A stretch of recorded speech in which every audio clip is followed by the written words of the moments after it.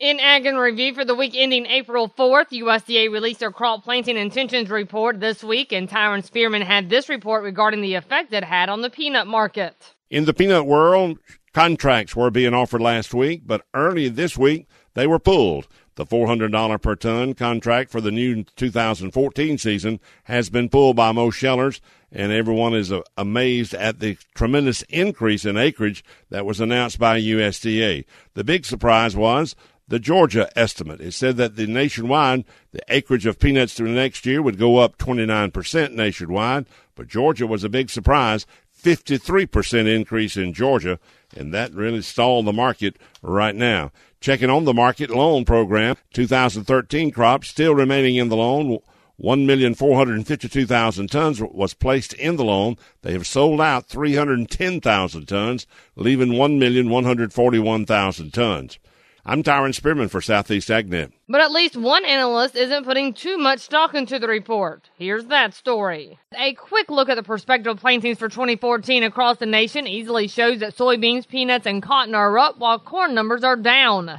But DTN senior analyst Darren Newsom says a closer look at all the variables lets us know that much of that is still up in the air, especially here for the Southeast. It's going to be interesting where we start to see some of these changes in acreage take place. I know, the Southern Plains certainly lost some corn acres.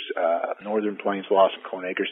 It was the Southeast that seemed to be a big question mark as to which way it was going to go. Are we going to start seeing more cotton going back in? Are beans going to dominate? Corn going to make a comeback? And all of these things. So I think that has yet to completely play out. But there were certainly some interesting numbers in the Monday report. And just what will determine the play out of those numbers? Newsom says it will be two things. And it's the simple two things.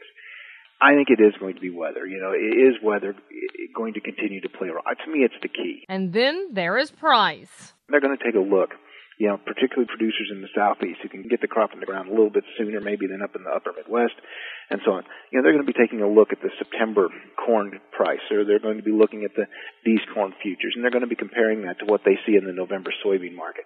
And, if there's an opportunity there, and if the weather allows, certainly I think they're going to jump in and maybe at the last moment change some of their planting ideas. Newsom says farmers will, of course, be watching the weather as well as any changes that USDA's May supply and demand report reveals. And for our livestock producers, although they will soon be able to start applying for disaster assistance by April 15th, Randall Wiseman has this advice. Farm Service Agency Administrator Juan Garcia encourages eligible producers to register for Farm Bill-related livestock disaster programs prior to sign-up. There'll be a lot of new ranchers that may have never participated in our programs. So we're encouraging those producers to come in early and let us know of their farm records and be ready. By the time we begin sign-up, we'll do a lot of the initial work beforehand, and the sign-up will go a lot smoother. He says there are two Farm Bill livestock disaster programs. The main program that we're going to be administering is a livestock forage program, and that provides benefits to producers for their forage losses that they suffer in a period of a calendar year. So they can receive up to 5 months of payment per adult beef cow based on the severity of the drought. We use a U.S. drought monitor for eligibility of a certain county. So there are some areas that may receive 2 monthly payments, some 3, and even in the most extreme drought areas, they could receive up to 5 months of payment. The other program is a livestock indemnity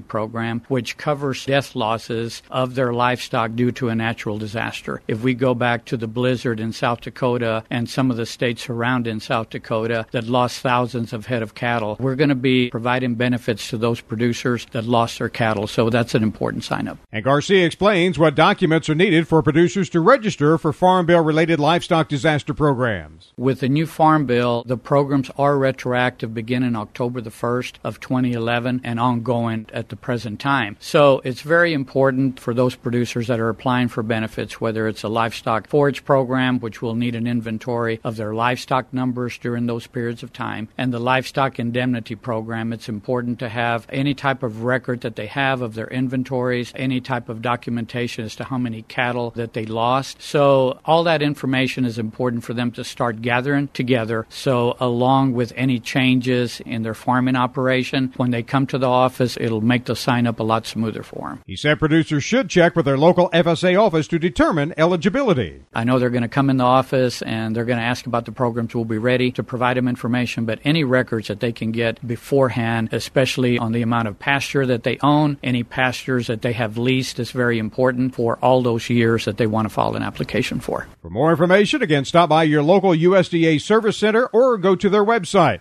at fsa.usda.gov. And don't forget, you can find these stories along with all the week's Southeast AgNet reports on our website at southeastagnet.com. I'm Julie McPeak with Southeast AgNet's podcast.